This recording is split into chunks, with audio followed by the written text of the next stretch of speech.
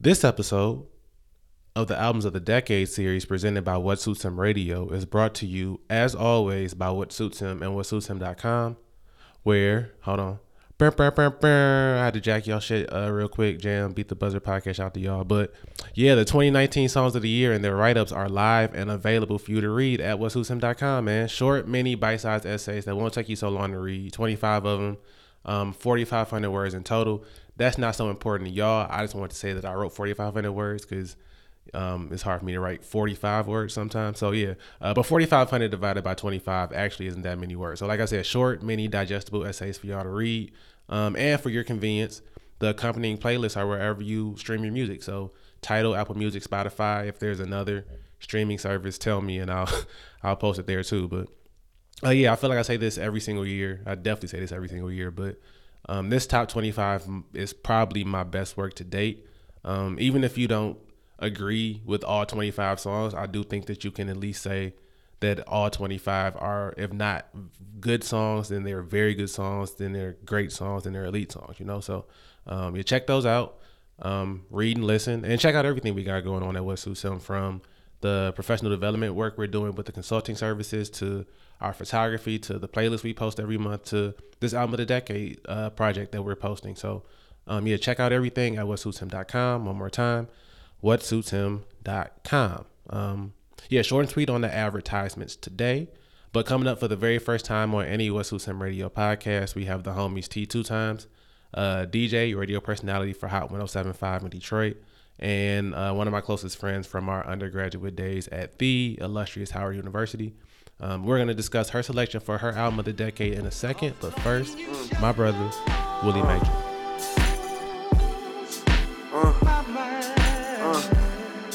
Yeah, I'm Detroit's own savior, Detroit's own plug, Detroit's own future, Detroit's own love. I'm Detroit's own. Yeah, I'm Detroit's own.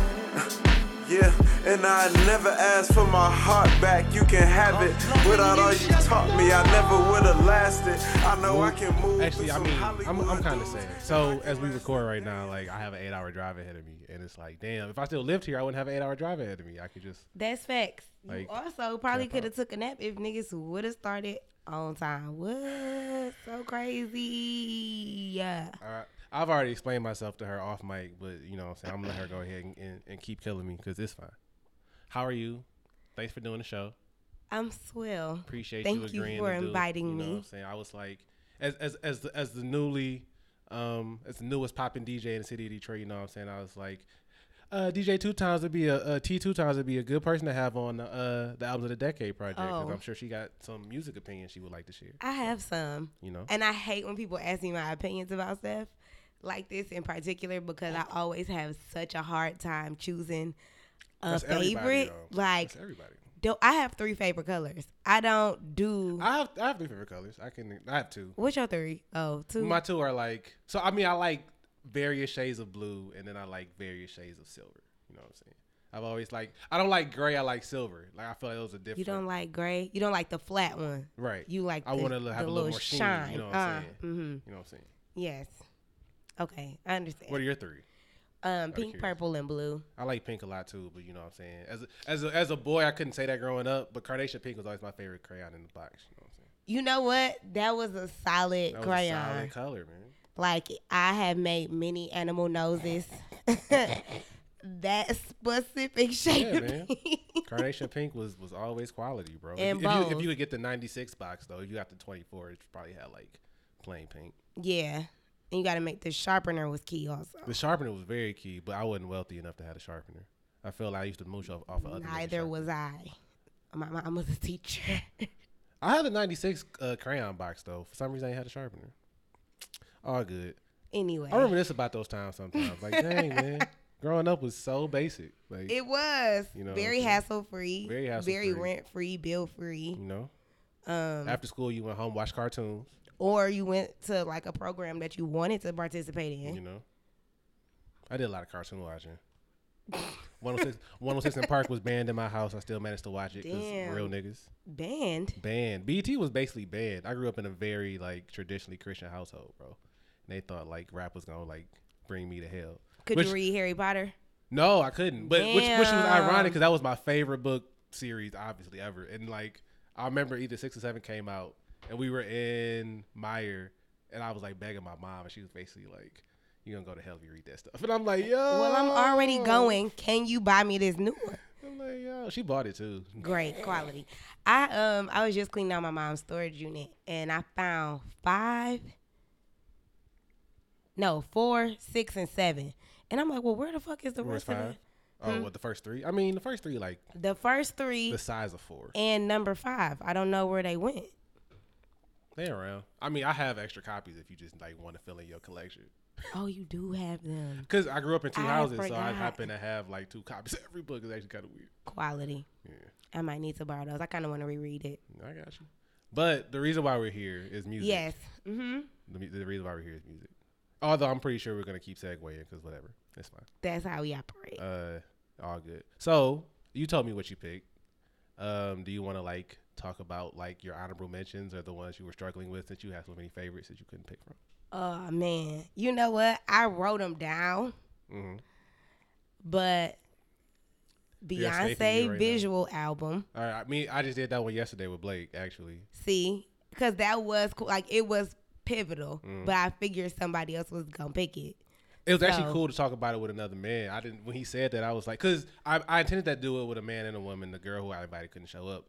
But what I wanted to do was just sit here and let them argue it out. Because I was like, I don't really have a dog in the fight. I was intrigued by the conversation. And I was very kind of like, definitely. So the conversation was really good because 100% I walked in with like no expectations. I was like, I wonder what a grown black man is going to have to say about like Beyonce's visual album. It's not Lemonade, but it's still a Beyonce album. Right. But he is a self-proclaimed member of the Hive, so he have very good like, opinions on the matter. I feel like as a black man, I can't like self-select into the Hive. I feel like I got to be invited. Why not? Oh. You know what I'm saying? Well, would you like to be a part?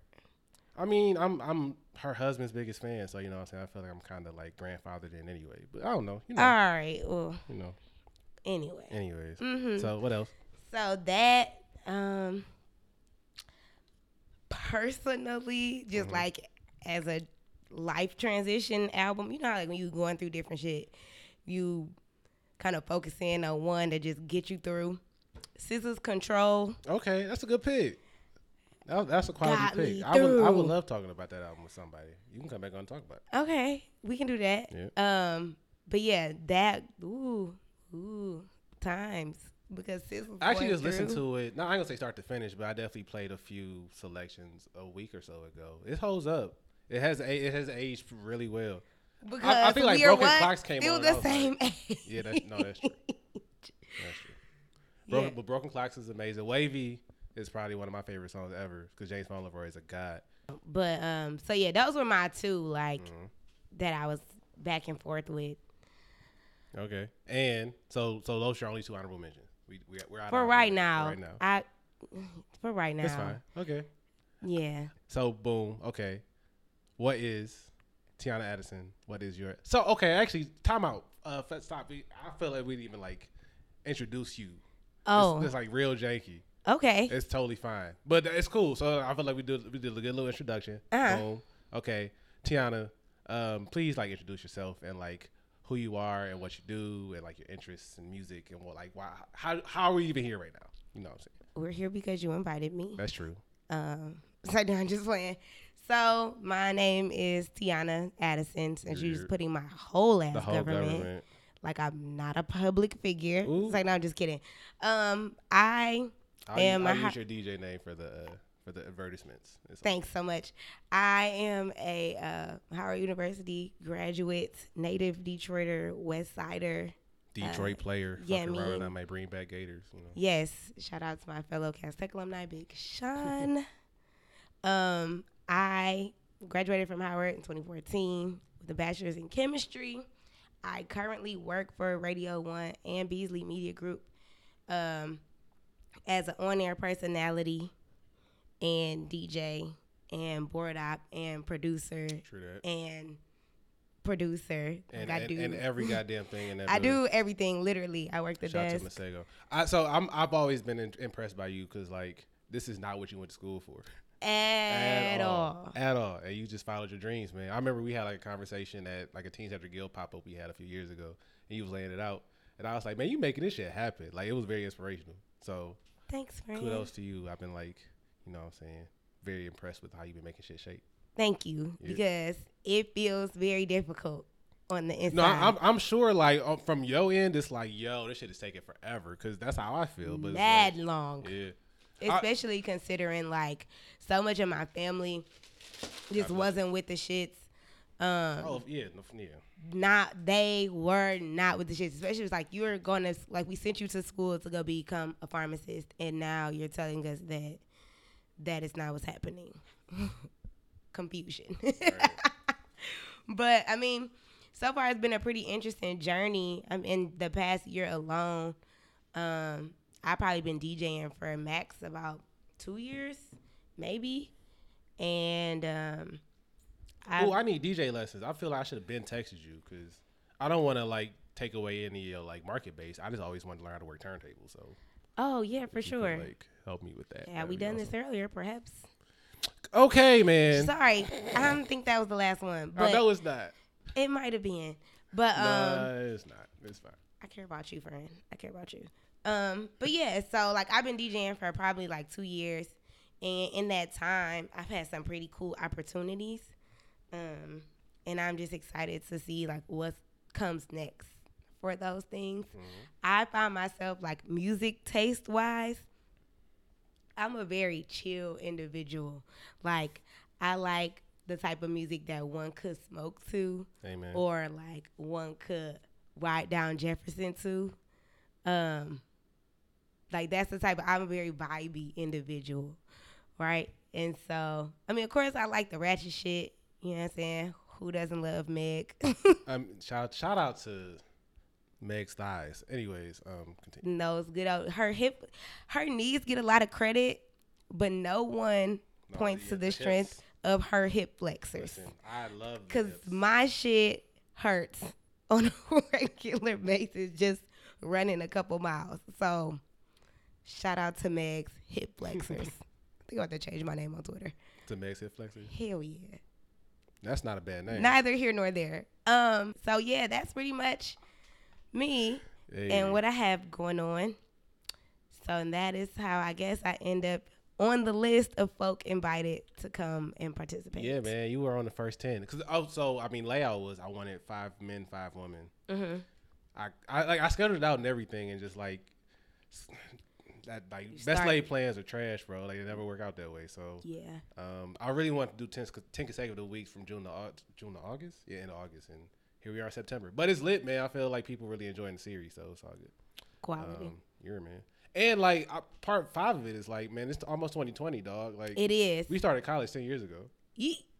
You know, like sucks to suck, but it's the truth. So, that's crazy. So. All right, so boom, back on topic. Mm-hmm. So, insert drum roll here. Miss Tiana Addison, what is your selection for the Album of the Decade project? I chose To Pimp a Butterfly by Kendrick Lamar. To Pimp a Butterfly. Let's go. So, okay, I'm happy that you picked To Pimp a Butterfly. Cause why? How can I put this? I have a few different reasons. First off, Big Crit has been dominating the conversation. Really? On this podcast. I love him. I'm growing to appreciate him, and it's basically because my niggas have beat him into my head. I never hated Crit though, and I felt I was trying to explain that earlier. It was like, basically, I just couldn't keep up with everything that was coming out, and Crit was something easy to like ignore. He was flying under the radar for sure. Mm-hmm. Yeah. That's all it was. But every time I heard him, I was impressed. It was kind of like I didn't feel compelled to keep listening. Well, like cat niggas picked Cadillactica. My homeboy picked, Kier picked Return to Forever. Okay. And my other homeboy Melvin picked It's Better This Way. Okay. And I've also listened and since doing this project, because Kier told me he was doing Return to Forever. I listened to Forever in a Day anyway because I don't read. And Forever in a Day is really good. Mm-hmm. You weren't supposed to agree with that. And I listened to Crit. His most recent album, Crit, is here and it's really good. So I like Crit. Never said I didn't. I just want to repeat that for especially. I feel like my nigga Will. Shout out to Will. I feel like every time we had this conversation, it turns into like, you're a Crit hater. Not even a Crit hater. It's like a Crit. Like I feel like he doesn't think I give Crit his due, and it's like, I fuck with him. I don't know. It's just like you can only have so many favorites. You know what I'm saying? That's what I'm saying. So I don't know. Anyway. Yeah. So this is also Kendra's second appearance on the pod. Is my point because William's girlfriend Rihanna actually picked Good Kid, Mad City. Really? Yep. Cool. So yeah, man. And I mean, I wasn't bad at pick Damn. Damn is my favorite of the three, I think. But To Pimp a Butterfly is like, if it's not 2, it's like 1B. So I do like it a lot. I do like it a lot. This was my favorite. I feel like I don't know why. Well, I do have my reasons, but out of the 3, it just felt like it told a different part of the story, like the more self-conflict stuff. Mm-hmm. And I think, as a black man to be talking about it in such a public space, it's just a conversation that kind of gets neglected sometimes. And like your conflict with self and your like his conflict as a black man with black women, his conflict as a black man with other black men, his conflict as a black man within himself. It was just a really good conversation to explore. And I think he did it well here. I think so I was listening to it last week after you told me this is what you was going to pick. And I was trying to take a few notes on it. I think like the most the thing that stuck out to me the most, because it hit me when I was listening to For Free, the interview section. I was like, yo, this is a Spike Lee movie. I was like, I mean, I don't know if he did that intentionally, but to me, like, there are a lot of moments where like, so Spike does his, I think it's kind of his signature, where he does this thing where the main character is like sitting on this whatever and like going off and the world is moving around him, but he's like sitting there like deep in thought. And that's what I really felt like this album is like the world is like happening around Kendrick. He's just trying to figure all this shit out. You know what I'm saying? Like really, and it's jazzy. It's like, to me, it's like the music that Spike would use in like those montages and shit like that. So I never thought about it like that, but I agree. I could definitely see it being the soundtrack to a Spike movie for sure. Yeah. So sure. And I like the jazz. It's like sonically, it's really different. I still haven't listened to Untitled Unmastered, but I think it's a lot of like. I like Untitled Unmastered. Yeah, so it came out when I was like out the country with no internet access, and just the way my mind works, it's like once I missed it, I missed it. I still got to catch up, but I think I don't know if it's like the Pimp a Butterfly outtakes, but I know it's jazzy just like the Pimp a Butterfly, and so I think that was a sound he was like playing with at the time, So yeah, I like the sort of like landscape he tries to lay out with it. I don't know if so I mean, so we were talking about like your taste in music. Would you classify it as chill? Because it's chill, but it's not. You know what I'm saying? It's chill, but it's not. And I don't. It's kind of in the middle. Yeah. I think the music is chill, but the lyrics aren't. Exactly. Yeah. And I'm okay with that. And I think it's, as a person who often finds themselves landing on both sides, like on both ends of the spectrum, something like this it just resonates with your girl. That's real. And I always I tell people this all the time. Okay, I have a chemistry degree, but I work in media, and I just feel, why do I have to stick to a box? And I just feel like this is so not a thing you can put in a box. No, I agree with that. I mean, it kind of like comes out on like how you set the album up. So I always forget to do this because niggas just be talking, but I always want to like read sort of like the Wikipedia synopsis of it and kind of interrogate like if it says what we think it means. Because I mean, Wikipedia is meant for like brief sort of snapshots of what the album's about or whatever. But oh yeah, Apple got one too. What's it say? Would you like me to read the whole thing or just I trust you to know what like the pertinent, the important parts. All right, so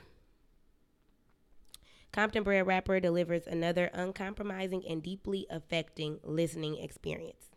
Agreed. Packed with jazzy, dreamlike production and staggering lyrical work, To Pimp a Butterfly finds Kendrick Lamar grappling with the weight of his newfound fame as a representative of his community and as a young black man.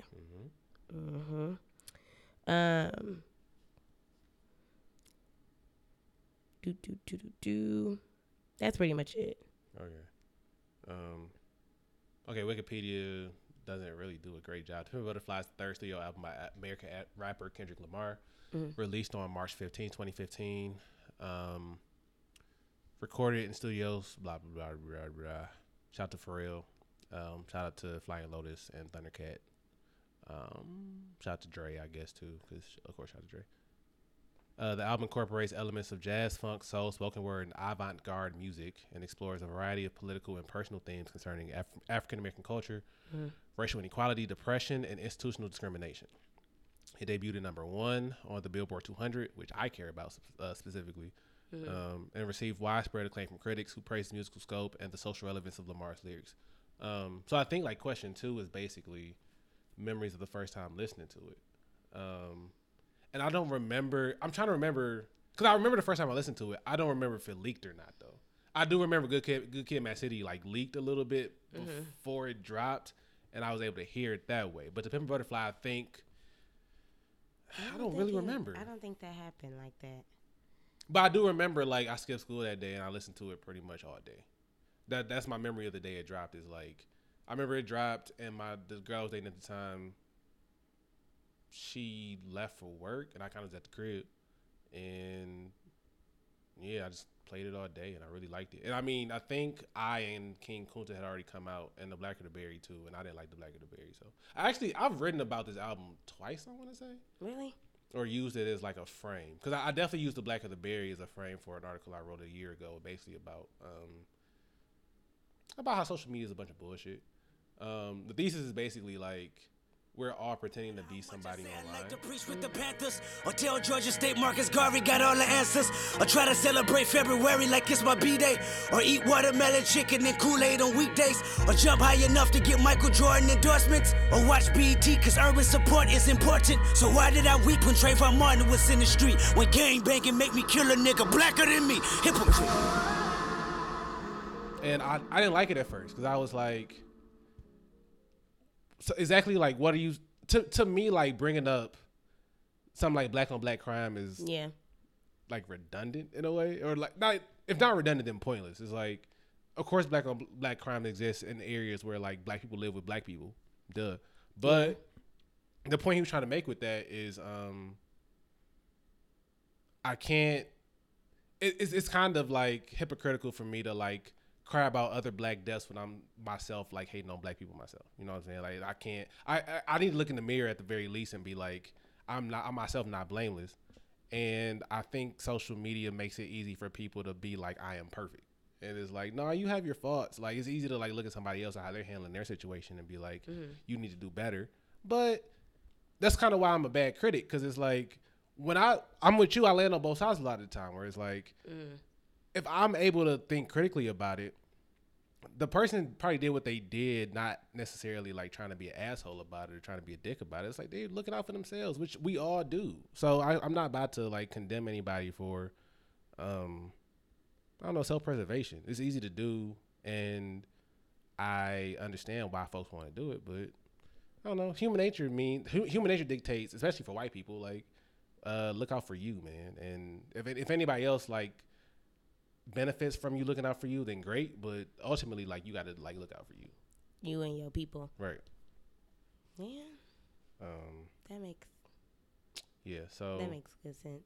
So I mean, like what are your first memories of listening to first memories? I honestly could not tell you why, because my memory is what? Trash. Yeah, I feel like my memory is like wild, strong, and bizarre ways. So I kind of like remember at least like contours of what was happening around the time like these shits dropped.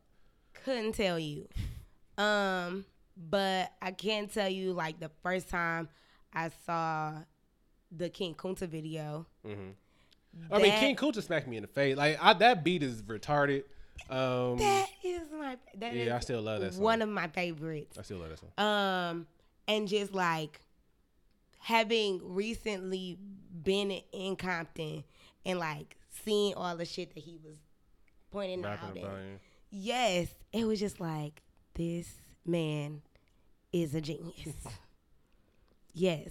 No, he is. He's a I fucking do believe genius. that about Kendrick Lamar. He's a genius. And that was the thought I had when I saw him on top of that building.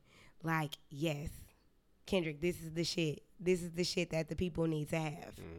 We appreciate you. Gracias. But so kind of to that point, it's weird to think about the fact this is only Kendrick's second album. And I remember thinking that at the time too, because he what am I trying to say? So I think about this a lot with Drake too. Like, so these niggas are all the mixtapes. But we are in year 11 of Drake. We're in year 10 of Kendrick. You know what I'm saying? It's like these niggas have. The point I'm trying to make is I remember when like they were in Project 1, 2, and 3, and I was like, I wonder what's next. I wonder what's after this. I remember because I remember Kendrick started growing his hair out, and I was like, ew, that's different. You know what I'm saying? Like, that's different. And I mean, now we in year 5 of Kendrick having like long ass hair. You know what I mean? Like, I feel like we all grow up, and I enjoy watching rappers grow up. That's another reason why I want to do this project, because it's like, I think my favorite Drake project is Old, but it's fun to watch. It was fun to watch these niggas become like men for real. You know what I mean? Or watch Beyonce become like a mother. You know what I mean? That's, all that shit was they're kind of like big brothers and big sisters in a way, which I don't really. It's the weird psychological sort of with thing. their music. Yeah, in a weird way. Yeah. Like, I think about with Drake, like nothing was the same, and now to be at like Scorpion Drake, it's like, Yeah, Drake got a kid, bro. A whole child that he was hiding, but it's neither here nor there. I mean, you know what? I was thinking about that. I was only making a joke. I don't participate. Oh, I was about to say, technically, my sister and my brother-in-law are hiding my nephew from the world. Yikes. Like, we are not allowed to post pictures of him on social. They're not hiding the kid from the world. They're hiding the world from the kid. You know? True. You know what I'm and that's saying? basically what they said. They was like, there's just so much crazy stuff out here. And I'm like, man, I'm going to post my nigga on the socials. But they're his parents, and they have their wishes. They do. Amen. Yeah, so next question. The best 3 to 5 song stretch on the album. Your favorite 3 to 5. Okay, I was thinking about this earlier today because I was like, I don't know. I think I know mine, but so I have like 2 different ones. That's the thing. This is probably one of my favorite albums of the decade. I would probably. This is quality. Yeah, this is a quality album. I think I would have to go from For Free to King Kunta to Institutionalized to These Walls to You. So You was probably my least favorite song on the album. Really? Yeah. Because I listened to it the other day and I realized I'd probably been a little bit too harsh on it. He sounds so in pain that I can't listen to it. He sounds like he's like going through it. Loving You is complicated. Yeah. And I the reason why I picked those is because, okay, when you think about For Free, she's just going the fuck off. You motherfucker. You a hoe ass nigga. I don't know why you tryna go big, nigga. You ain't shit. Walking around like you God's gift to earth. Nigga, you ain't shit. You ain't even buy me no outfit for the 4th. I need that Brazilian wavy 28-inch. You playing. I shouldn't be fucking with you anyway. I need a baller ass, boss ass nigga. You's an off-brand ass nigga. Everybody know it. Your homies know it. Everybody fucking know. Fuck you, nigga. This nigga ain't shit. And my other nigga on You Off, and he gets to talking about how I'm doing X, Y, and Z, and if you want this, this, and that, it ain't free. And then we get back down to These Walls. I'm not involved. I'd rather diss them. I'd rather call on you, put your wall up. Cause when I come around, demolition go. If these walls can talk, I can feel your rain when it cries. Gold lives inside of you. If these walls can talk, I love it when I'm in it. I love it when I'm in it.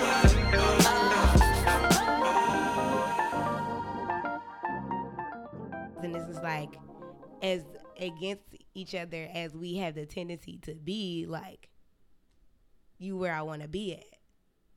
technically. Yeah.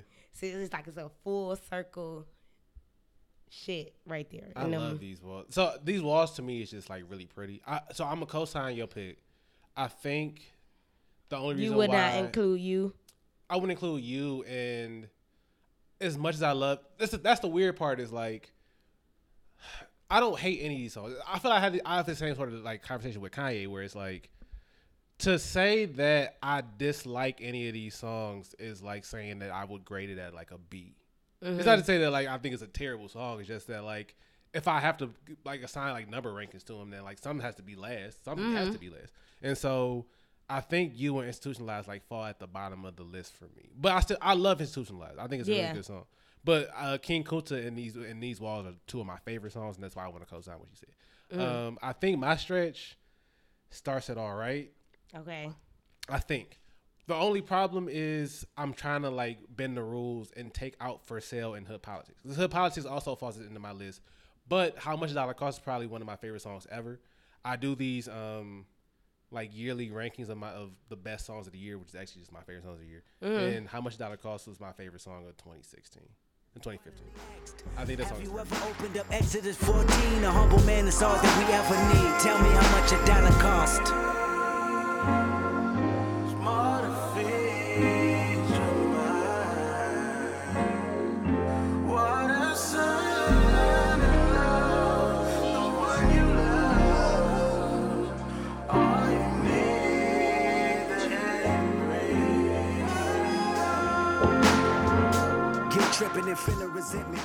And I think to me, like, if I had to tell people to listen to one song from this album and like figure out like what the album's about, it would be How Much Dollar Cost.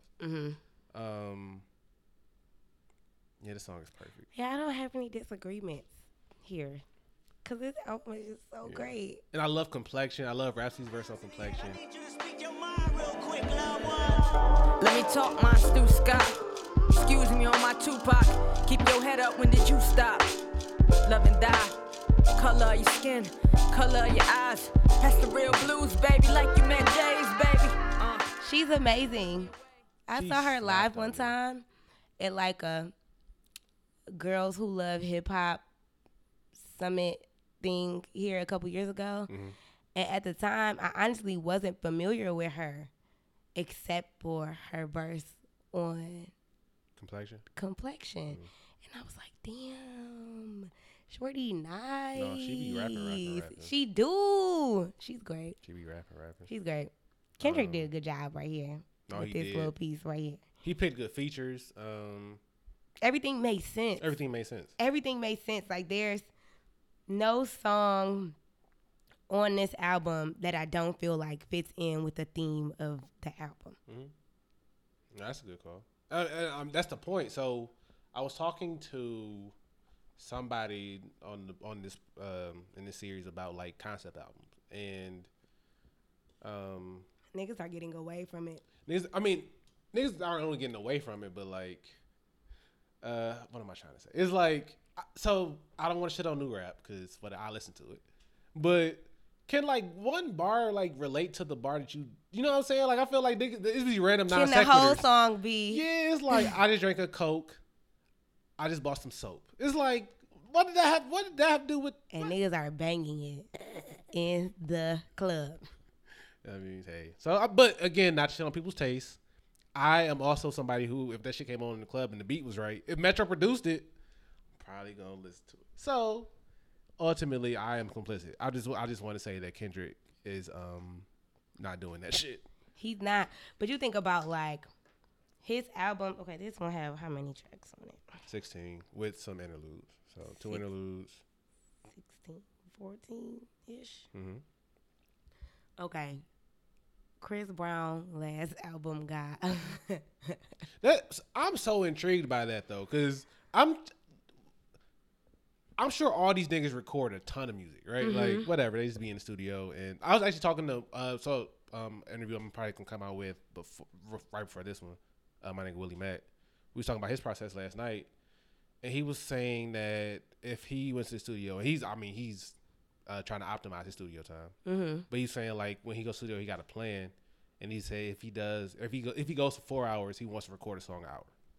And I'm like, okay, so, and he got a project coming out in a few weeks, 9 tracks, 8 tracks in bonus. And I meant to ask him, like, so how many did you record for it? And I'm assuming he probably recorded like 30, 40 songs for it. I feel like Chris Brown probably records 60 songs and is like, just give him everything. Like, fuck it. Like, just give him I mean, Heartbreak on the Full Moon was 40-some tracks. The deluxe was 57. LOL. Definitely didn't listen to that. I listened to it like on some. I got through to 44. That was where my life.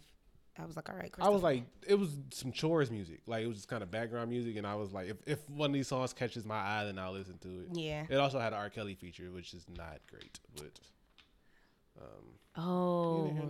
So my 3 to 5 song stretch, I think, is it has to include how much a dollar costs. So I guess I'll start at First Sale. I would say it got me a pack, but what's better than that? The fact it brought me back home. We've been waiting for you, waiting for you, waiting for you, waiting for you. I know everything.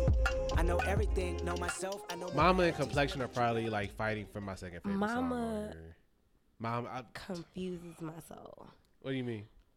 So I've been listening to that song every day for the past like week, trying to. Shout out to Layla Hathaway for the writing credit. I think she's singing background on here too. Oh, is she? Yeah, Mama written. Yeah. Elements on Your Own written and performed by Layla Hathaway. He sampled her. Okay, got it. I'm just like, I don't know. It's just confusing to me, and I still like it. Don't get me wrong. Just I'm not I don't know. It's a part. Something about it. I'm about to pull up the lyrics. Cause I love the story he tells through like the boy from Compton. Basically when he's talking to himself and he's like, yeah, which actually I hadn't thought about it from that perspective. But he's basically talking to himself. Okay. And he's like, he said, I saw. Let me pull the lyrics out. I met a little boy that resembled my features. Nappy afro, gap in his smile. Hand-me-down sneakers bounce through the crowd. Running number home men and women that crossed him. Sunbeaming on his BDBs, exhausted. Tossing footballs with his ashy black ankles. Breaking new laws, mama passed on home training. He looked at me and said, Kendrick, you do know my language. You just forgot because of what public schools have painted. Oh, I forgot, don't kill my vibe, that's right, you're famous. I used to watch on Channel 5, TV was taken. But never mind, you're here right now, don't you mistake it, it's just a new trip. Take a glimpse of your family ancestor, make a new list of everything you thought was progress, and that was bullshit. I know your life is full of turmoil, you're spoiled by fantasies of who you are. I feel bad for you, I can attempt to enlighten you without frightening you. If you resist, I back off quick, go catch a flight or two. But if you pick destiny over rest in peace, then be an advocate. Tell your homies especially to come back home. And basically he was like, I guess he's looking at it from the perspective of this could have been me had I not gotten famous. Is like I would have been a nappy-headed boy just like living in Compton, still hitting licks on niggas. Mm-hmm. To me, like one of like a lot of themes run through this album or like imbue this album, but one of the reasons why I do like Institutionalized is the story he tells about bringing a friend to the award show. But I like the friend's response where he's like, what am I supposed to do when I'm looking at walking licks? The constant big money talk about the mention in foreign whips, the private jets and passport, presidential glass for gold bottles, gold models, giving up the ass for Instagram flick, sucking dick. Fuck is this? One more sucker waving with a fleshy wrist. My defense mechanism tell me to get him quickly because he got it. It's a recession. Then why the fuck he ain't king of diamonds? No. You expect me to not hit these licks? Yeah. Like, nigga, you know where we come from, nigga?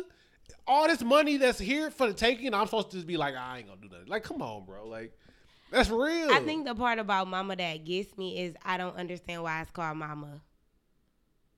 The chorus is come back home, right? So I think this is all about, like, coming back home. Okay. Because We've I was been just waiting like, for you. Wait, that's right. That's what your mama would say. We were waiting for you. True. That's how I felt today, man. I couldn't get out of my house because my mama didn't want me to leave. And it's like, I get it. It's like I live 8 hours away. You only see me 3 months, you see me 6 hours every 3 months. And any other time I'm FaceTiming and I'm janky on FaceTime. It's like I don't FaceTime as much as you want me to. They want you to come back home. They do. And I mean, I don't My stepmom says all the time, like, you not coming back here. And the subtext from that is, it'd be nice if you came back here, but I don't think you want to come back here. And every time I ask her, like, why do you say that? And it's like, she never has a real reason, but it's like, you're not going to come back here. And I'm like, that means you would like us. it. Right. They be missing us. They do. I had a voicemail from my mama, and she literally had just called because we had been talking every day, and we didn't talk for like 2 days. Mm-hmm. And so she had called. She was just like, hi. Just was calling because I miss you. Yeah. And I'm just like, miss you too, girl. And I feel like that's... I call her back. Like, sorry, Mom. But I feel that's a level of intimacy that, like, a daughter can share with her mother. I feel like my parents specifically, and maybe it's because of, like, the sort of ambition I've always showed, but, like, they don't ever want to be, like... The reason why you didn't. Not even that, but, like, they don't ever want to be, like, why don't you call us more? Like, why don't you, like, check in more? Because I think they know I'd be busy. What I do know is they are not pleased with, like, my level of communication. And if it were to increase, they would not be mad. Mm-hmm. You know what I'm saying? And so I think about that with this album a lot, like, about like what it means to, like, want to glow up and, like, who are you deserting in the process? Yeah. It's the conflict. And a lot of times it's your immediate family. That's the fucked up part about, like, at least until you make it for real where you can, like, bring them with you. Yeah. Mm-hmm. Until you can bring people with you, you probably not going to be as present as you need to be. I think about that a lot, too, because, like, all my old people getting, like, old, like, sick old. And I'm like, damn, I haven't, like, been calling that. I haven't been calling home enough.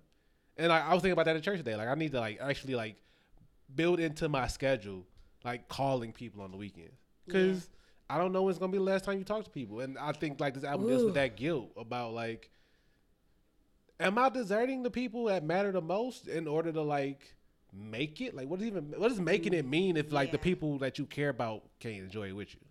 And I feel like that's something that hit me relatively hard once my mom passed away. Mm-hmm. Because... Same with my dad. Yeah, you know what I'm saying? Like, you understand. But, like, just knowing that my mom lived in Mississippi, right? Mm-hmm. And so she never was like, oh, you should move down here. She probably mentioned it once. And I'm just like, Mommy, I'm trying to... Like, my career cannot be happening in Byhalia, Mississippi. So sorry. Love you, but Byhalia is not where it's at. It just ain't there.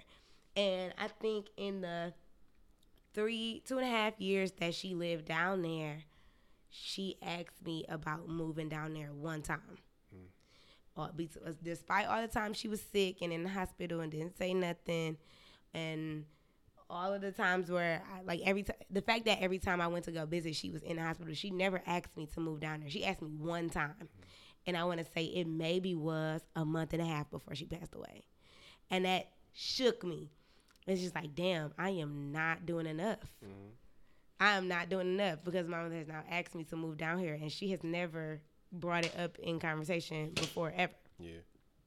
So it really is the album is really an honest look at just like the things we go through to try to make it. Mm-hmm. And that conflict between the people around us, in our relationships, both friendly, familial, romantic, like, and now shit hard. Yeah, and I think like this album is actually like kind of expertly put together because you falls directly in the middle where like loving you is complicated, loving you is complicated, loving you is complicated, loving you is complicated, loving you is complicated, loving you is complicated, loving you is complicated, loving you is complicated, loving you, not loving you, want improve.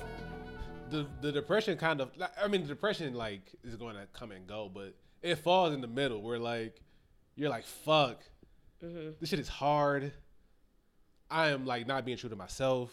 I don't even want to do this shit no more. Do I want to live anymore? Like if I'm not being real, if I'm not being like honest to me, like what am I even doing this shit for anymore? Mm-hmm. And the opposite is I, which comes at the end, which is not about him. It's about the community. This album is actually really expertly put together. So great. Yeah.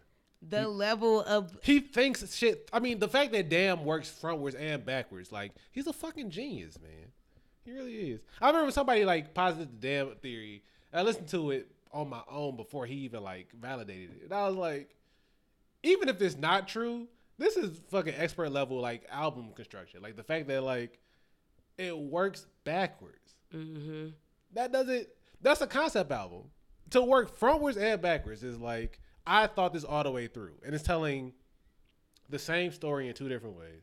I don't know. It's just very like we're not talking about that album, but I say that to say. But Kendrick is the man. Yeah, that like he is very thoughtful in how he does this shit. Like he really is. All right. So what's your favorite song on the album? Was it in that stretch or like does it fall outside of it? King Kunta.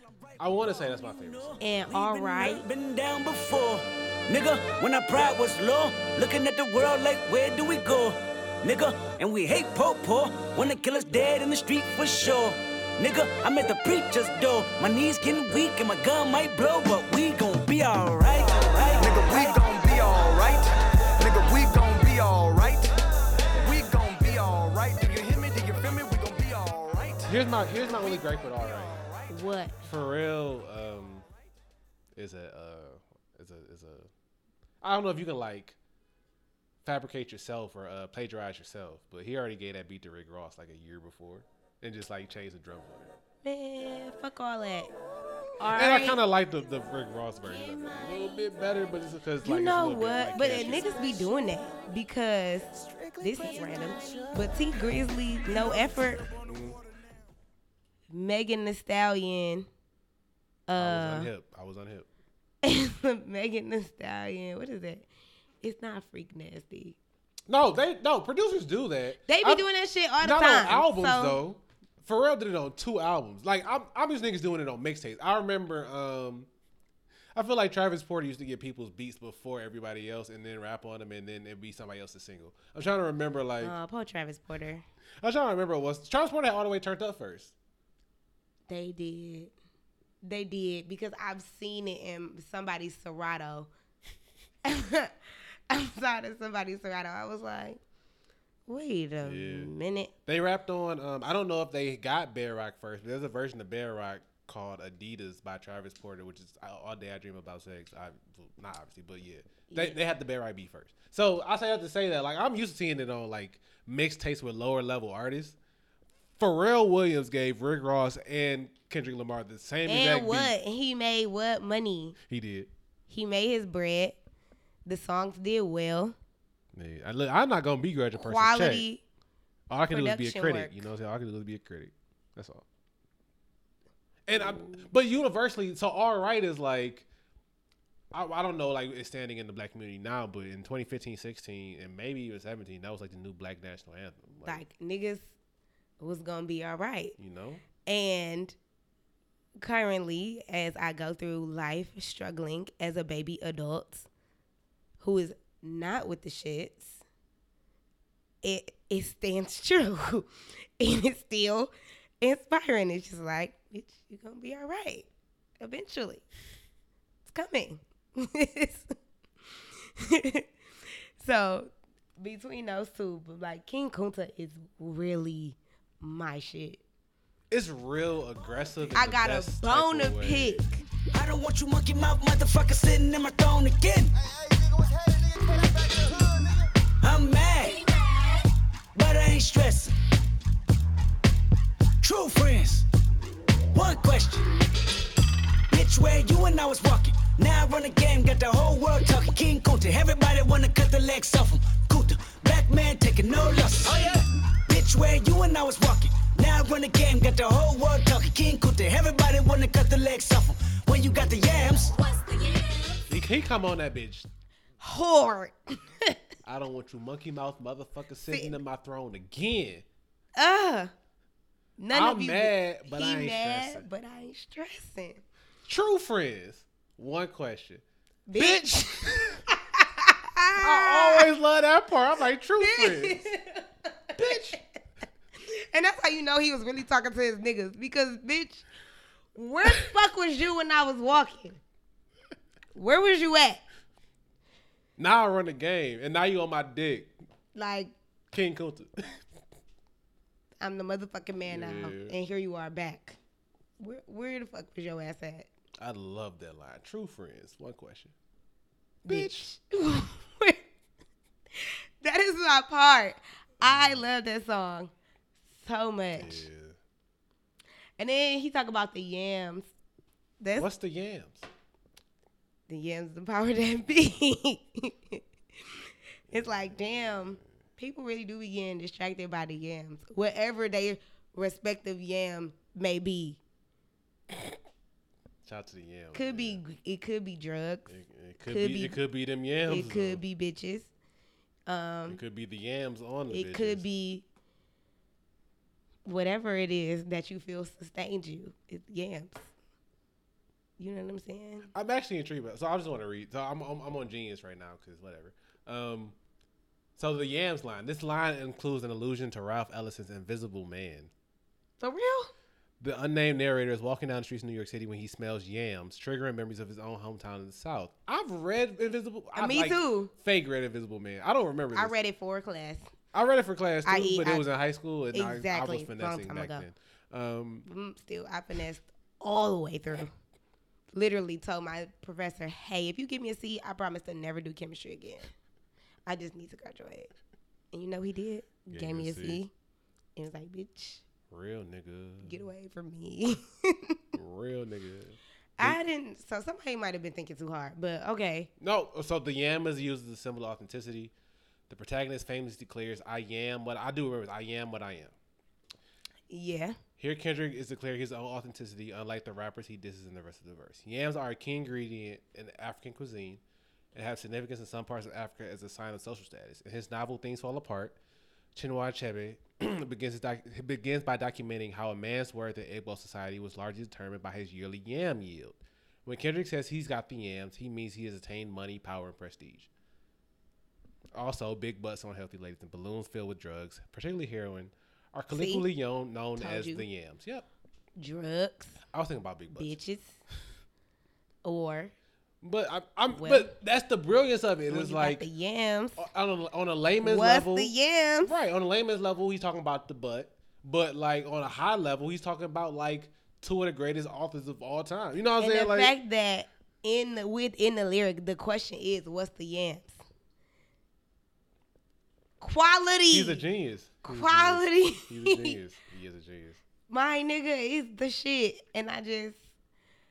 Yeah. Shout out to you, Kendrick, man. Shout out to Kung Fu. Kung Fu Kenny. Shout out to Kung Fu. That's quality shit right there. That's quality. Yeah. So yeah, How Much Dollar Cost is probably my favorite. I want to like look at the track list one more time. So I love All Right. Like I said, I love Mama. I love Complexion. I really like Me Complexion. too. I really like Complexion. So here we are, faced with the tough decision of choosing a favorite. I'm a roll with How Much Dollar Cost for mine. Okay. But I like the fact that I don't have to choose Complexion because it's the next song. It like builds me up. Okay. Because I like them as a duo. You know what I'm saying? Like, I feel like Complexion is a really good. Complexion don't mean a thing. Yeah. And like we said, like Rhapsody, Ooh. she added a whole different element to that track. So your favorite song is your favorite song also your best song on the album, or like would you? Oh no, I consider think some best love? song I would give to Complexion. It don't mean a thing. Yeah, Complexion or How Much a Dollar Costs. Yeah, I think I'm gonna roll with favorite and best is the same. I don't know. I feel like there are other contenders. That's the thing though, is this album is so good. I wouldn't So be mad at like other good. contenders. Because King Kunta is. If somebody said King Kunta is the best song on the album, I'll probably be like, I'm not Okay. gonna argue with you. You know what I'm saying? That's fine if you feel that way. Actually, so I have a question for you. So Uh-oh. the album ended and Mortal Man ends, and he starts doing his whole like conversation. I with remember you Tupac. was conflicted. I remember you was conflicted, misusing your influence. Sometimes I did the same, abusing my power full of resentment that turned into a deep depression. Found myself screaming in the hotel room. I didn't want to self-destruct. The evils of Lucy was all around me. So I went running for answers until I came home. I'm like, dog, are you really talking to like some sound bites of a nigga? Like, what's going on? He right was. And again, you know, I just kind of let that part go.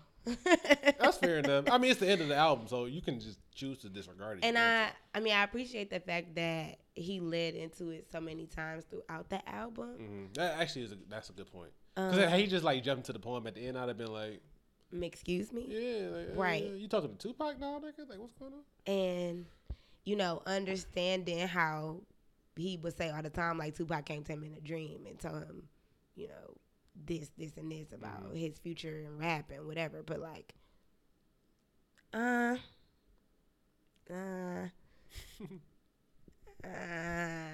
don't know about Mortal Man.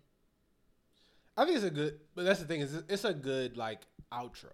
Yes, considering, like, again, his thought process. Mm-hmm.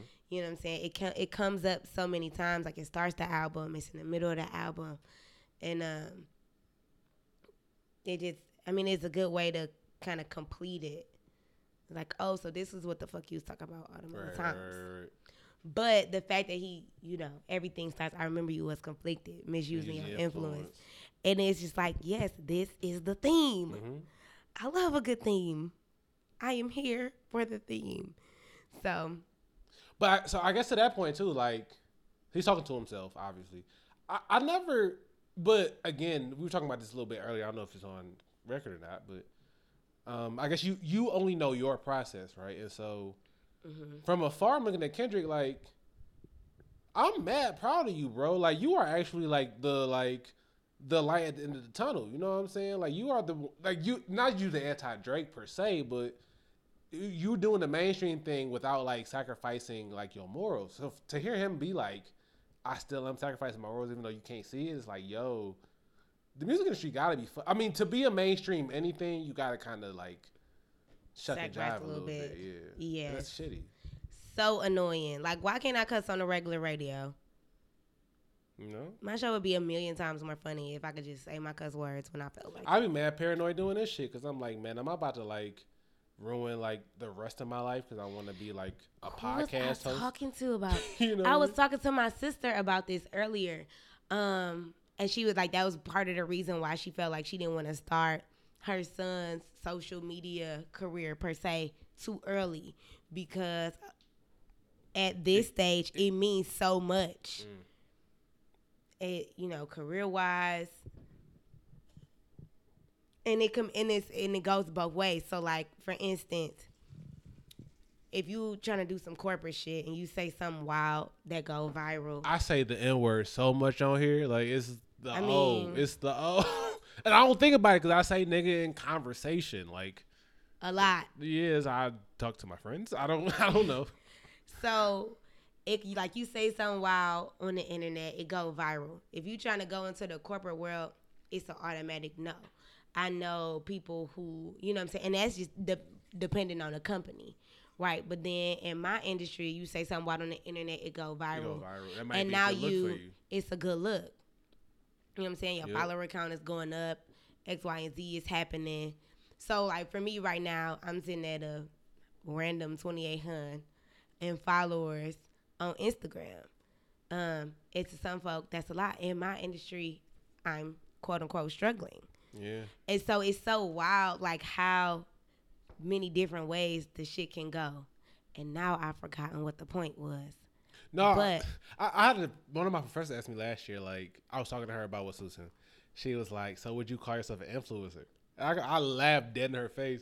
Like, girl, what? No. And I mean, I don't consider myself an influencer, but like part 10 of that was like, girl, I got like 1,000 followers on Instagram. Like, I ain't no fucking body. I ain't influencing shit, girl. Like, come on now. Like, but I mean, I think the point she was trying to get at is like, I don't know if I aspire to be an influencer. I do want people to like respect my opinion though. You know what I mean? Mm-hmm.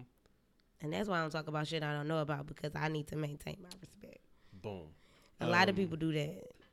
But I mean, I think that comes back into this album still. It's like, even if I feel like we're hailing Kendrick as a genius, right? But again, like him knowing his own process, I'm sure he doubts himself like a motherfucker, where he's like, is this shit any good for real? Or like, and then he go get a damn Pulitzer Prize. No, I feel like at this point, no, he know he that nigga. He gotta know that he that nigga. Like, if you don't know. But I can't see how between Good Kid and To Pimp a Butterfly, he was like, do these What's niggas love happening? me for real, or like, am I doing something that's making them love me? And should I like tone that back? Because ultimately, I feel this a lot too. Like, my blackness should never make you comfortable. It's because as a white person, you always looking at me skeptically, even though I'm not doing shit but being myself. And so, anytime I'm doing something that makes you comfortable, obviously, I'm like watering down who I am in order to like make you happy. And so that's what I think about. Where it's like, of course, I want like mainstream acceptance, but like I'm also not gonna be anything different from who I am as a person. So, Kendrick Lamar is selling 1 million albums every time he drops. I'm sure he's looking at it like, why What's do you happening love here? me for real? Yeah. Like, why do y'all fuck with me? Like, I'm saying some real shit, and y'all are buying it. Like, Y'all this, sure? right? Like, it's gotta be weird. Yeah. Yo, black men, are you tired of being told that men are trash? Are you tired of hearing over and over about toxic masculinity? Are you tired of having black masculinity defined for you? All in the videos, dancing. I bet. Check this out. Cue the music, please. My name is Jeremy Hurt, and Let's Talk Bruh is a podcast that I host on black masculinity. We have conversations on black masculinity and take it into our own hands, define it for ourselves, and break down what men are trash really means, as well as what it means to hold ourselves accountable for toxic masculinity and the ways that it impacts us and women. I have conversations on vulnerability, mental health, friendship, sex, and much more. Being a black man, as we know, is a full-time job with no days off. And Let's Talk Bro is a podcast where all black men can have deeper conversations outside of Twitter's 280 characters to vent, to laugh, celebrate our wins, and call each other out for problematic behavior like telling your boy to man up when he's crying, because what does it really mean to be a man if you can't cry? With each episode, we try to do our part in considering and suggesting new visions of black masculinity. Let's Talk Bro drops every Wednesday anywhere you can find podcasts.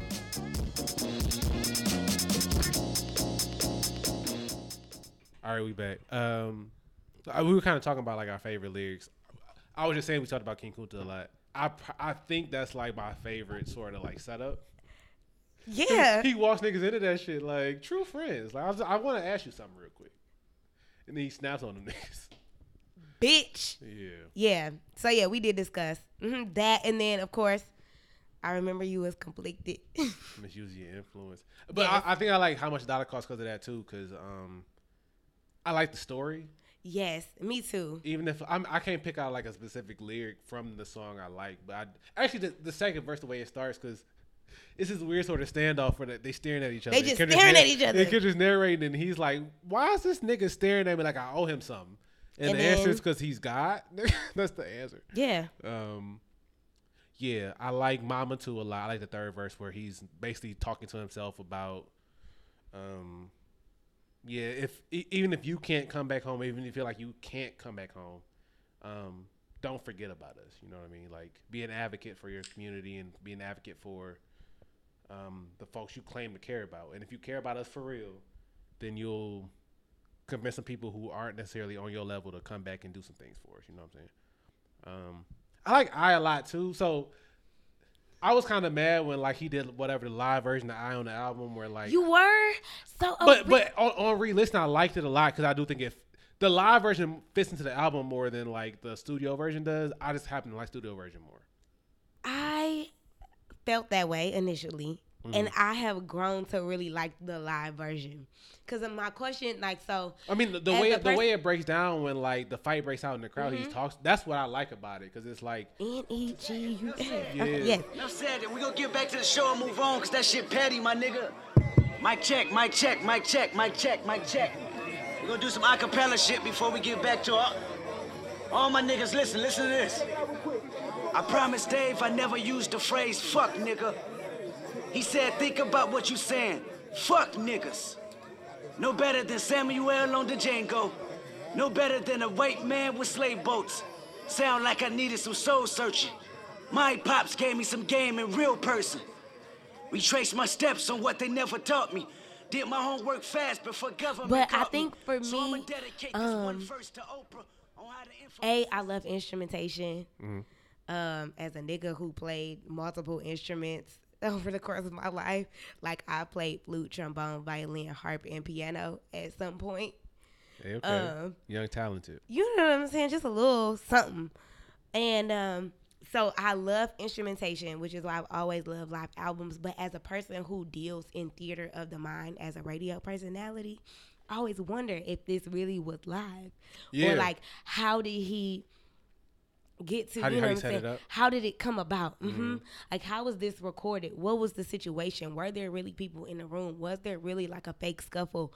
What was there really a nigga hosting? Like, hello, testing the mic. You know what I'm saying? All I see in my head is some old nigga, you know what I'm saying? Some old drunk ass uncle hosting the event, you know what I'm saying? Yeah. And so I just wonder what the setup Nobody was. but the number one rapper in the world. Nobody. He done traveled all Nobody. over the world. You know what I'm saying? So it's like Yeah. that. But it's beautiful too, cause I think about, I guess, like my own story, and I always feel a little bit guilty, like when. So it's happened to me today in a few different ways. Where like I went to church, I went to my childhood church, and I was always kind of like the golden child of my church, and so it kind of still like exists where when I come home, it's a lot of platitudes where like we're so proud of you, and like so Kendrick's coming home on the eye, and like the narrator is like, we're bringing up nobody but the number one rapper in the world. He like it's your hype man. It's like it's essentially like you come home, and ultimately, even if there are niggas who hate you for leaving or niggas who like think you a sellout or whatever, it's always gonna be them OGs who were like, I'm so proud of you. Our nigga back home. Right, our nigga back home. He about to give you some game, and he not really giving you no game except for like, you know what I'm saying? Don't be no fuck up. On the damn homies. Yeah, like that's really the only game. I mean, Kendrick has wisdom, but I think it's overstated that like to leave, you need to leave home to get wisdom. For sure. I do think that like I like to travel because I like seeing new shit. I don't think I'm like necessarily becoming a different person from like seeing that new shit though. I think I'm just kind of like I think it's my personality, but not like. You know what I'm saying? I don't know. I don't believe that you have to leave home to gain wisdom. But on the flip side, like I get shit so much from my niggas who like have never been nowhere. Right. Yeah. Yeah. Yeah. And it's so like thinking about niggas who may have not gone away for school or who have never left the state. Their perspective is different because they don't know nothing else. But it does not make it unwise. Just because it's limited. I don't feel like. But even when I went to, I feel like I don't know like how young we like learn this sort of lesson. I remember when I went to Cranbrook, pretty much all my friends were like, "You a sellout." And I'm like, I'm getting a $35,000 education for free. I don't know how that makes me a sellout. I feel like I'm a fucking opportunist. But what's the phrase? I think it's called like Occam's razor, where basically like. For every positive interpretation of something, there's also like an equally relevant and like pertinent negative interpretation of it. So I'm looking at it like I'm like taking advantage of opportunity, and other people looking at it like, what's wrong with DPS is you got to leave.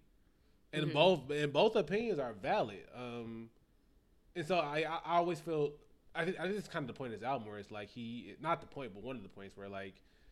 He's definitely I mean, we talk about it on Institutionalized where he's like, just like hang with me and you'll be cool. And this nigga's like, fuck hanging with you, nigga. Like there are niggas out here with a lot of money, and if they're not paying attention to me, so I can hit a lick and go by my way, and I have taken none of your money. And Kendrick's like, that's not the point. And the other nigga's like, then what is? Then what is the point? Right? Then what is the point?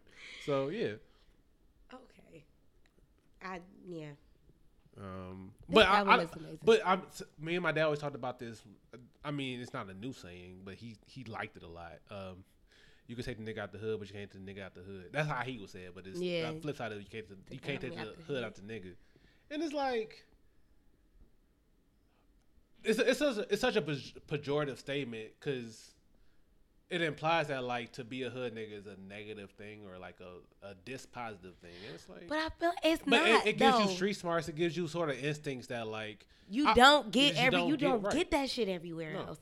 Like it does not occur to someone who did not grow up in a neighborhood where they needed to consistently be on the lookout consistently be on the lookout in unfamiliar areas, and that's how they end up snatched. Robbed and murdered because you wasn't paying no motherfucking attention. Had you just Yeah. Or, being so trusting of somebody you just met on the street. It's just like, we don't know what type of interest this person has in you. And so I don't feel like that's particularly a negative statement, considering I grew up off of Schoolcraft and Joy Road. Like, I don't trust you niggas. Yeah. Yeah. But I do also believe that every experience you have contributes in one way or another to the next ones that you have.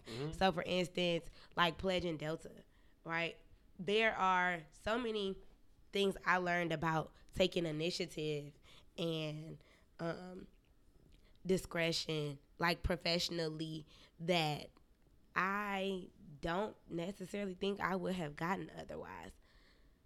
Especially when it comes to, At Howard University specifically. But yeah, like just those experiences, being persistent and understanding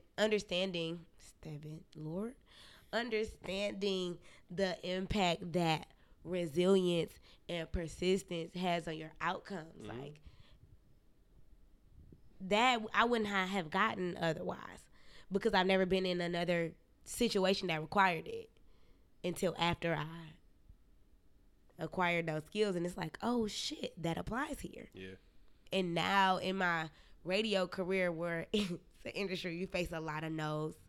No, the radio industry is a hazing industry. Now that's where hazing is. Dog. In the media, that is where hazing happens. Media is where the hazing occurs. That is where it occurs. You're never good enough until you're good enough. And I don't understand. Like, I've been at this for 3.5, almost 4 years now. Just trying to. It took me 4 years to get hired, and that wasn't necessarily as an owner. I was hired as a board operator. They gave me a show because I begged for one. Moving on up to the east side, though. And now I'm in a situation where I'm trying to pursue, like, a full-time opportunity. And, like, no is people's favorite word.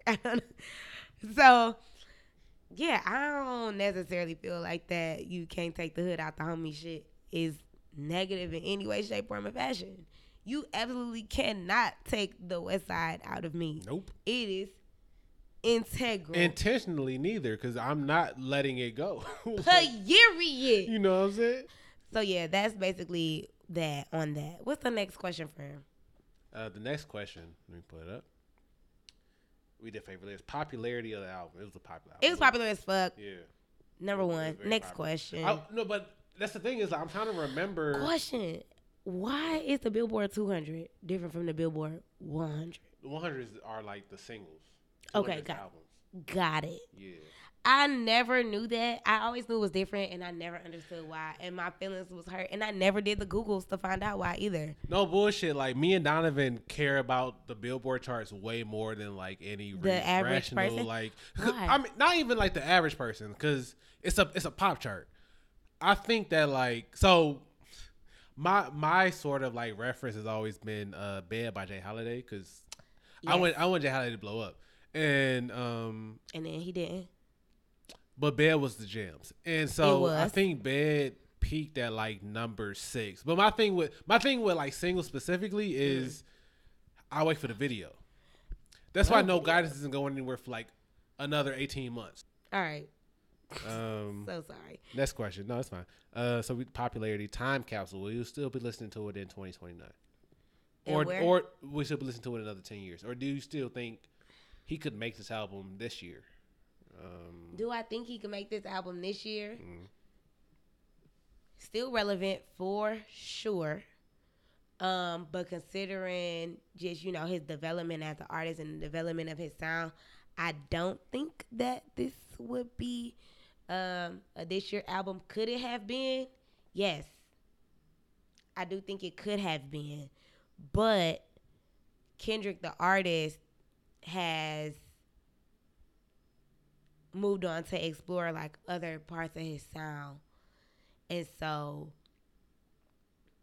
not saying it's not irrelevant. The message is still very much relevant. I think that it doesn't sound dated in any way, shape, form, or fashion, especially considering how timeless the jazz sound is.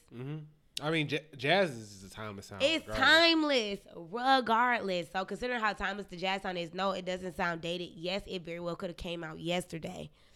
But where Kendrick is as an artist, I think he is in to telling a different part of his story now. That's a good point.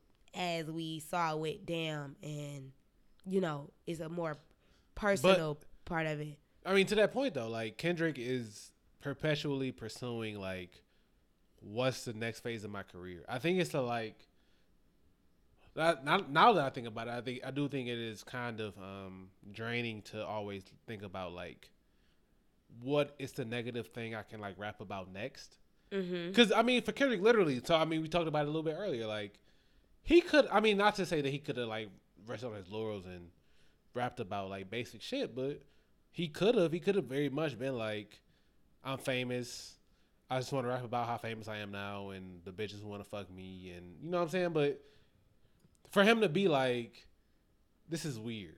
You know what I mean? Like, I'm famous.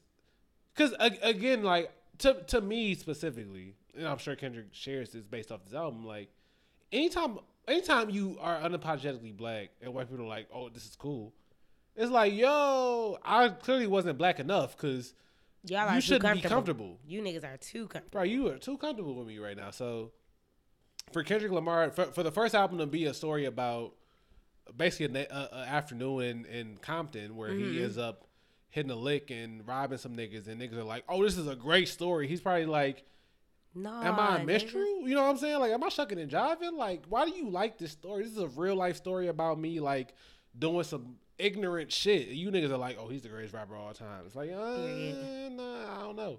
So I wrote something about 20 Years a Slave maybe like 5-6 years ago whenever it won the Oscar, where I was basically like, at the point like this shit. Yeah, at the point at which white people are like, a movie about slavery, I want to see that shit. I'm like, that means it's not strong enough. So I'm sure Kendrick felt that way too about, like, I'm sure I made an album which should have made you uncomfortable, but it didn't make you uncomfortable. So I'm not trying hard enough. Or it made them so uncomfortable that they had to confront their own demons, and they appreciated that shit. Flip side. You know what I'm saying? Like, that very well could have been it. I doubt it. But it's not unrealistic as a possibility.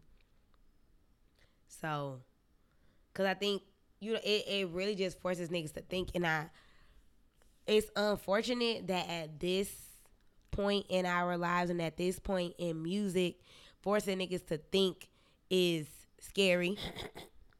Beyond scary. Niggas don't want to think. Man. Because nobody wants to think, and thinking isn't popular, and you know what I'm saying, being pensive about your experience as a black man on the earth ain't popular. It's like, shit, are they gonna fuck with this? Are they not gonna fuck with this? And when they do fuck with it, it's just like, okay, did I tell it wrong? Right. Why are you fucking with it? Like, why? Like, in theory, you should not fuck with this. It's like, who is fucking with it, right? Because the black dollar is so strong. But we relate on an organic level, right? Like, I feel like anytime. I remember, I mean, I went to high school with white people, and I consider a few of them friends. But it was weird, like, I mean, I don't miss my words on, like, social media anyway. And I had a friend, I went to hoop at Cranbrook one day, and a guy I consider a friend was like, you're not talking about me. And I was like, you think I like you way too much, bro? That was basically my response, was like, you think I fuck with you way too much. Like, no, you're complicit too. And so I don't know if, like, white people who have black friends think that, like, we're talking about them. It's like, no, you could probably still look in the mirror too, you know? I agree. sometimes they feel like. But alliedom is a weird thing where they become an ally and they're like, yeah, I don't have to do anything. You know else. what's so crazy? Especially the white people that grow up in the exact same circumstances as us. So like they are exposed to the exact same negativity. Like they witness firsthand their friends antagonized by white people without a motherfucking clue, or police, or whatever. You know what I'm saying? Like they go through these, for lack of a better term, black experiences as white people. Yeah. And they end up conflicted and confused because their response is... It's inherently different because they're white. Yes, it's different because they white, but it's different because they lived it too. Like they was with they like if Good point. we all did some fuck shit as kids, I went to jail with y'all niggas for the dumb shit, right? But I'm white. Right. And so I think those people get left out of the conversation a lot. And I only think about it because one of my close friends, I guess, is somebody who all they friends black. They joined the gang at a young age. They still, you know what I'm saying, like identify way more closely to the black people around them than the white people around them ever could. And it's just like, I don't know what to tell you or how to encourage you to respond. Yeah, no, literally all my white friends are rich, if not wealthy. So it's this weird sort of like, I remember, and I've yet to forgive myself for like how I handled it, but like, and another guy we played basketball together, so like he's my teammate, I consider him a friend, but I think he found Trump more like funny than problematic. He kind of like expressed that in a conversation with me, and I'm just kind of like, of course you find him funny because like he's not affecting your life. Like, come on, dude. White like, man. Yeah, but it takes a level of privilege to be like, this is hilarious. yeah, this is funny as shit. Like, what are you tripping not, about? Though, it's not. You know, It's not funny. yeah, so It's not funny at all. Privilege is everything, really. Yeah, and yeah. That's all I have. All I have for it is a yeah. Yeah, And privilege is literally everything, and so I do think Kendrick was struggling with that on this album because it's like, I'm uber famous, and I don't know if you niggas like me because like somebody told you to or because I'm doing like quality work, and if I'm not doing quality work, then I'm failing my people, right? And who's gonna tell me? And who's gonna tell me? But I do think he was worried about like, what does this mainstream shit mean for me now? Like, are niggas listening to me because like I'm saying something important, or because like the world was like, oh, Kendrick Lamar is somebody to listen to, you know what I'm saying? So, and that's gotta be scary because you never want to feel like you're selling out. But I take it back though, because I'm sure there are some people who like don't give a fuck about selling out. True, and those people gonna, are like, pay their bills. You know? Yeah, those people are focused for sure on the money over their impact. And I think that happens in every industry where folk get less focused on the impact of the work that they're doing and become more focused on their personal benefit. And I have a tendency to worry about it because it's like, I don't want to lose myself in making sure I remain, as PC as possible, as like that I maintain my crossover value when it comes to like, will I be able to relate to a white audience in the same manner that I can relate to a black audience, when it comes to whichever demographic I'm supposed to be attempting to appeal to at the time. It's a lot. There's so much to consider once you put yourself in the public eye. I mean, I guess like the most like definitely the most disheartening part of it is once you become, once niggas like you, Yeah. they're a sect automatically like creates of niggas who like don't think you deserve the love you get. It's not even like they want to see you fail, but it's almost like That nigga ain't too right, shit. like what the like really like that nigga, and it's like, I mean, I put in the work, so if you similarly want to put in the work, then I'm not gonna begrudge you. I don't know. I had a moment actually a few weeks ago where I have a cousin who started the pod, and in full disclosure, I haven't listened to it. You have or you haven't? I haven't. Uh-huh. But my first thought was like, she don't want a fucking podcast. She just want to she want the clout that podcasting gives her. And that could be right, but I felt like I hated her immediately afterward because I was like, if she's good at it, then who am I to be like, why the fuck are you podcasting? Like, I don't know if that's her passion. But ultimately, like, if it helps her like make some money, then who am I to be like, you stepping into my lane? It's like, I don't know, but I don't know. It's like, so I mean, Kendrick has a passion for this, and I do think that like kind of dictates why he feels a little bit guilty about his mainstream success. But I do think part of that too is like, if I don't know if you are naturally good at it, then who am I to be like, don't do it because I love it? Like, I don't know, like love can be, I guess, like discovered ultimately. Mm-hmm. That sounds a little cynical, but you know what? I agree with you wholeheartedly. So as a new DJ, like who? But you love music. But you wouldn't have done this had you not loved music. You know what I'm saying? I feel like yeah, and the I feel thing like is, so sometimes I'm not sure if I love music. And I really, really, really enjoy music, but I often feel conflicted as to what my true passions are. Like, I know for certain that I am passionate about people. I know for certain that I am passionate about reaching them. And I know for certain that music is not one of the best, if not the best way to do so. Mm-hmm. To connect with people. Right, to connect with people, because everybody fuck with music on some sort of level. Now, even if you don't mean to, like, even if you don't mean radio, like, it's some music on. You know what I'm saying? Even if you don't mean to. And so I don't always necessarily feel like I am the most passionate person about music. I don't feel like I am the go-to bitch to talk to about whether or not Tupac was better than Biggie, or no. Half times I don't even like when you asked me about this, I didn't necessarily feel like I was qualified to have a conversation about what I felt like the best album of the decade was. You know what I'm saying?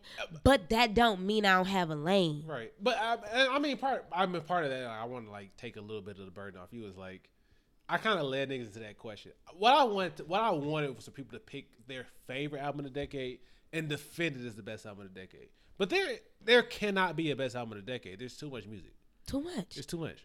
And so, like, I'm just really intrigued to hear people, like, defend what they think is the best album of the decade, because ultimately, you're right. You know what I'm saying? Like, what I'm saying here and be like, actually, Drake did this a little bit better lyrically. Like, no, I'm not about to do that shit. Like, so it's actually beautiful to hear people, like, articulate why they feel like whatever they pick is the best album, because ultimately I'm in no position to be like, well, if I was Lupe Fiasco, what I would have done on this track. Like, right. And so that's the thing. Like, it's so many different perspectives. Like, everybody is entitled to have one. Right. Everybody is entitled to have one. So, like, no, my musical experience may not be the same as a DJ Don Q, as a DJ Chubby Swag, as a Chubby. DJ Drama. You know what I'm saying? My experience with music and my interactions with music ain't the same as theirs, but that don't mean I don't belong. You know what I'm saying? That don't mean I don't have no lane. That don't mean I don't have nothing to say as a DJ. That don't mean I don't have a story to tell with the records that I play. All right, you speaking poetry at this point. You know, first of all, friend, relax. You know what I'm saying? But I'm just saying, like, that perspective shit is such a Pandora's box, because there's so many different ways to spin any story. Yeah. I don't know. No, you're right. I mean, the point is that, like, we all, I guess, approach and attack things from different perspectives because we all aren't coming from it from the same viewpoint, and so it's like, I don't know, like again, with bringing it back to the album of the decade, it's like, I don't know, I don't know what's important to you, you know what I mean, and so, and I'm also in no position to be like, what's important to you is actually unimportant. Right. You know what I mean? Like, I actually, the friend who just came on and talked about, It's Better This Way. He actually came out and was like, I don't know if this is the best album this decade or like my favorite album this decade, but ultimately, like, it was important to me when I needed it to be important to me, and so I'm always gonna listen to it when I like. Exactly. When That's I how I feel about film. SZA. Yeah. Yes, SZA. So, That's how I feel. I mean, all this music specifically has been important to, I think, like the progression of the decade. All Right is on here, and it kind of dropped at the perfect time. We needed it. Yeah, black people needed that shit. 2015. Yo, 15, we needed 16, it. 17, niggas needed that shit for sure. And so I do think Kendrick is, even if he does come across as kind of like, not like naive, but definitely like I'm not like let me downplay my importance. Like, he knows what he's doing. He definitely knows what he's doing, and I appreciate that because humility is important in this rap game, man. Like, I do like a rapper who is that nigga, but ain't gonna be like I'm that nigga, you know? Yeah, for sure. Because there are some folks who aren't that nigga, but will be like, yeah, man. And it'd be like, ooh, shut the fuck up. But you gotta pick yourself up, man. Like, ooh, quiet down. That is the industry. Quiet down. Okay, so are you still listening to it regularly? Regularly, I can't say that I am.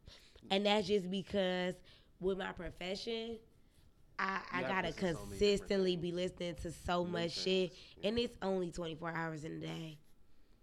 It's only 24 hours in a day. I don't listen to music no more. I ain't gonna pretend like I do. If it's a nigga I like have like been with for a while, then yeah. But like, it's weird. Like, I don't know. Like, I have Tidal and they offer suggested new tracks, and I'm just kind of like, no, thank you. No, thank you. Like, I don't know. Like, if it's something I don't want to listen to, then I will find it. But like, I'm not about to just like take your advice. I don't know. So it's kind of hard for me to. If somebody running a music sector of a podcast, I'm like, my music knowledge kind of like runs thin at 2016. I ain't gonna pretend like you know what I'm saying. And it's just I don't have the time. No, I don't. I don't have the time right now, and so no, I don't listen to it regularly. I probably have listened to it more in the past couple months just in preparation for this. Just because it's like, damn, I did fuck with this. It's like, ooh. But that's the thing. I haven't listened to it. So before you said you were going to pick this, I hadn't listened to it in a while. I went start to finish. And like I said, I think that's when I like created my theory about like it being a Spike Lee album and stuff like that. But I do think the first time I listened to it. So, I mean, so let me actually look at the singles he picked for the album. He did and then Black of the Berry, and then King Kunta, and then All Right, and then These Walls. There was a These Walls video, which is hilarious. I don't even remember watching that video. It's silly as shit. Shout out Corey Holcomb. I don't know. I guess like the videos continue the concept in a way that maybe, but I don't know. I think like I enjoy listening to it 1 to 16, and like I said, like earlier with Mortal Man, I tune out after the cute little Tupac part, but I remember you was completely. But I don't know, like everything flows into each other, and so yeah. Even with like You isn't my favorite song, but when I'm listening to it start to finish, I'd never turn you off because I'm like, it's important to the story. It's important to the story. Yes. And so like You into All Right, into For Sale, into Mama, into Hood Politics, into How Much Dollar Cost, into Complexion. Yeah, it's like everything. The entire album is important. Everything feeds into each other. Yes. So, yeah, it's. I guess like I've picked out my songs I can listen to on shuffle or like without the rest of the album, but when I'm listening to it start to finish, it's like I can't skip any of these songs, and I refuse to because what's the point? Why would you? Why would you? Yeah, man. I don't even want to ask the next question. So it's about growth, and I think like we already know what happened. We already know My what happened nigga got next. a Pulitzer. Yeah, Moving on. Yeah, we already know what happened next. But would you consider Damn a better album? The question is weird. I don't know if it's better. It took me a long time to get into Damn. Really? I don't know why. Meanwhile, I ordered it on vinyl, got it autographed, bought the T-shirt. But it took me to listen to it, start to finish. It took me a long ass time. First time I heard Element, I was like, this is the best album of all time. Element, Loyalty, I was like, yeah, nobody fuck with you. And then I wrote about Lust. Let me find that real quick. Because Lust is a pretty perfect song. It took me so long to get into it. And I probably listened to it start to finish one day when I was out driving for Lyft. And I finally got to the end, and I was like, damn, that was good as fuck. Yeah. It's another. Who knew? He makes all concept albums. Like, and that's my favorite thing about the nigga is he doesn't. My like, niggas not say try. on there, if I gotta slap a pussy ass nigga, I'm gonna make it look sexy. Pull up, hop out, arrow, make it look sexy. They won't tell me I'm my element. This nigga, bro. Like, nigga, what you said? What you said? If I gotta go hard on a bitch, I'm gonna make it look sexy. That's really my theme song right now. Like, I actually am about to tape that to the front of my planner because that's where I'm at right now. Like, I have to be going hard, and I also need to be making it look sexy because I'm trying to get a job. So, all right, but I wrote about Lust. Any and all of them could have made this list. Element, Loyalty, and Humble. And Loyalty probably should have made my list. But Lust Exists is the most fun story on the album, and that's clearly for a reason. Not to step on next week's damn essay, which I never wrote, but Lust is the axis upon which the album rotates. Listen to Damn front to back. Lust has been Kendrick's issue this entire time. Mm-hmm. Coveting material things in the pursuit of happiness, only to recognize none of it ultimately matters. Period. Listening to it in reverse order, Lust is where things begin falling apart for Kendrick. Mm-hmm. His bragging about losing expensive jewelry and bouncing city to city for more millions, taking on a much sinister tone. We're not talking about Damn, but like, to me, this is where like, if that's the case, it is the case for To Pimp a Butterfly. Yeah, and that's clear in Institutionalized. It's clear in King Kunta. It's clear in These Walls. It's clear in How Much a Dollar Costs. I mean, the overarching like sort of arc of his story is that like America don't like black people for real. So like, unless they famous. But so why y'all fuck with me? Except for like, because somebody told you to. I feel like he's always trying to like interrogate like, y'all don't fuck with me for real. It's just because somebody told you should fuck with me that you do fuck with me. But like, it's not because like I'm so great. And I think, I kind of relate to that. It's like, I'm always like waiting for somebody to like push me off my pedestal to be like, this nigga Larry weak as fuck. Yeah, like you cool. You ain't that nigga though. You cool, but like relax, nigga. Like, so I empathize with that. Like, I don't know. Like, anytime somebody bigs me up, it's like, that means I didn't do something right. Cause why do you fuck with what I did? I want you to be a little bit offended by what I did actually. Mm-hmm. And I do think that's kind of one of his, not issues, but definitely something he thinks about like, why do you like me? Mm-hmm. I don't know. Like, I mean, you just feel like it's questioning.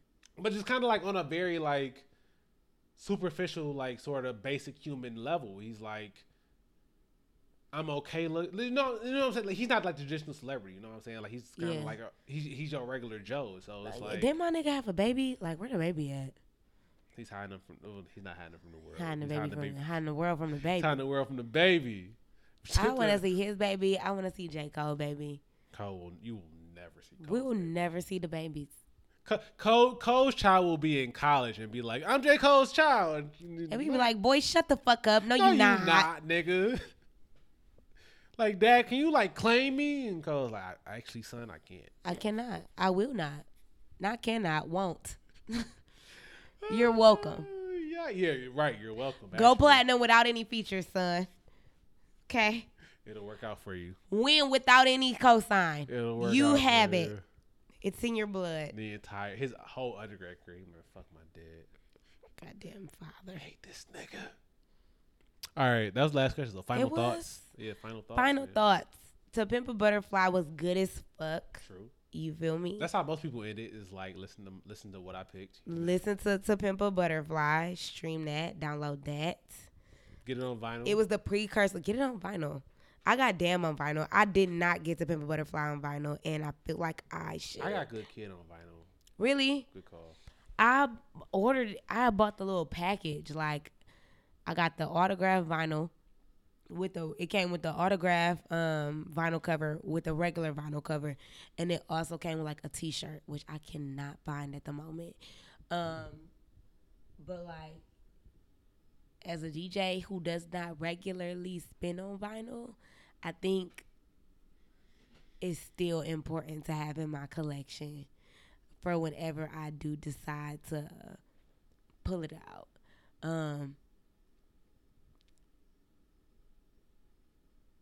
And the point is you have it. I guess kind of the point is like that I have it. And so I definitely would love to acquire To Pimp a Butterfly on vinyl. I feel like everyone who can should.